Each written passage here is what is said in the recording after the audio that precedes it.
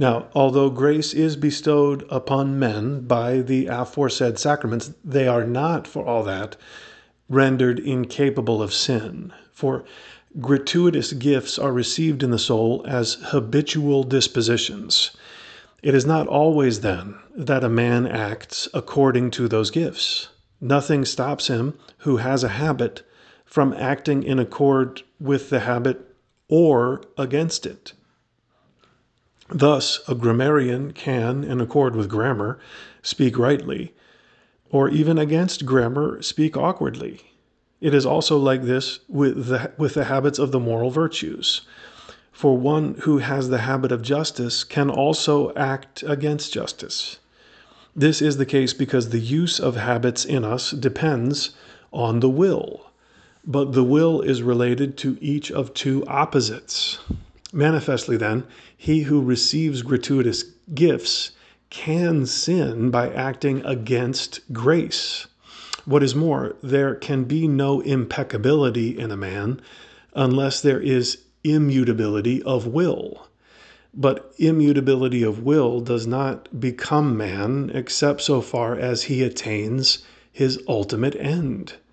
For what renders the will immutable is its complete fulfillment, so that it has no way to turn away from that on which it is made firm.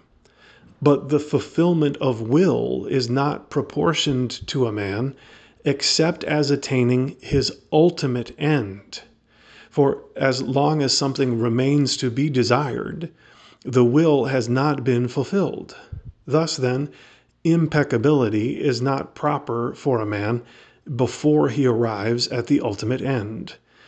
And this, to be sure, is not given man in the grace which is bestowed in the sacraments, because the sacraments are for man's assistance along the road to the end. Therefore, no one is rendered impeccable from the grace received in the sacraments.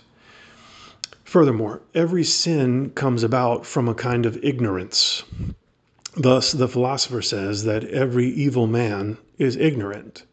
And we read in Proverbs, "They err that work evil."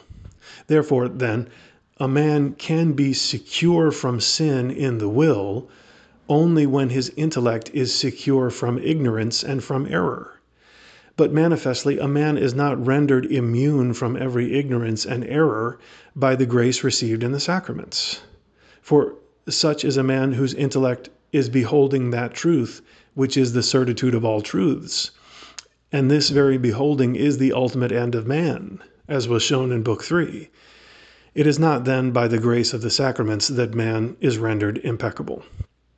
Again, to that change in a man which accords with malice and virtue, much is contributed by that change which accords with the soul's passions. For by a reason curbing and ordering the soul's passions, a man becomes virtuous or is preserved in virtue. But by a reason following the passions, a man becomes vicious.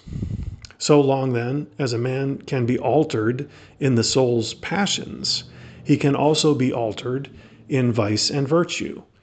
But alteration in the soul's passions is not taken away by the grace conferred in the sacraments. It persists in a man as long as the soul is united to the body, which is capable of passion.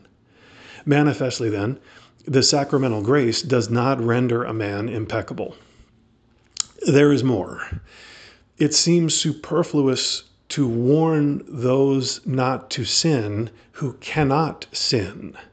But in the evangelical and apostolic teaching, the faithful are so admonished, although they have already received the grace of the Holy Spirit through the sacraments.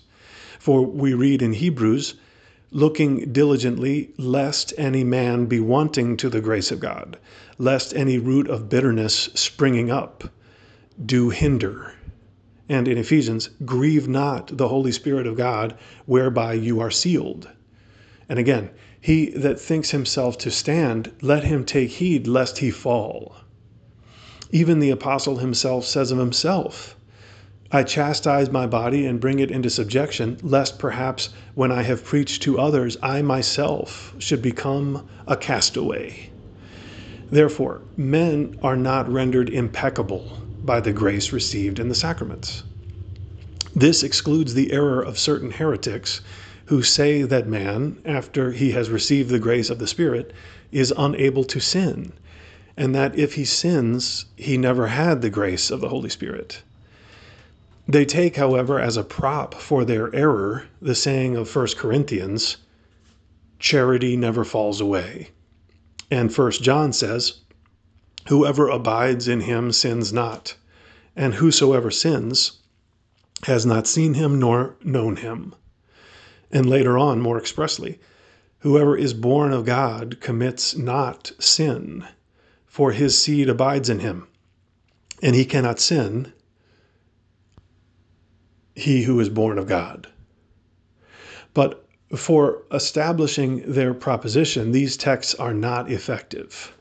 For one does not say, charity never falls away, on the ground that he who has charity does not sometimes lose it. Since the Apocalypse says, I have somewhat against you, because you have left your first charity.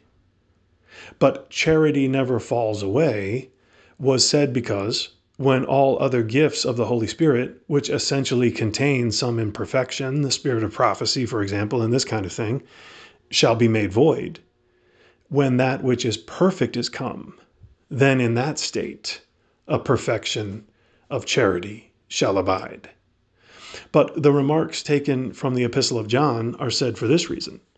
The gifts of the Holy Spirit by which a man is adopted or born again as a son of God have of themselves power enough to be able to preserve a man without sin. And a man cannot sin who lives by those gifts. He can, for all that, act against them and sin by departing from them. For whosoever is born of God cannot sin was said just as though one should say that the hot cannot cool. But what is hot, nevertheless, can be made cool, and then it will make cool. Or it was said as though one should say that the just man does no unjust things, namely, insofar as he is just.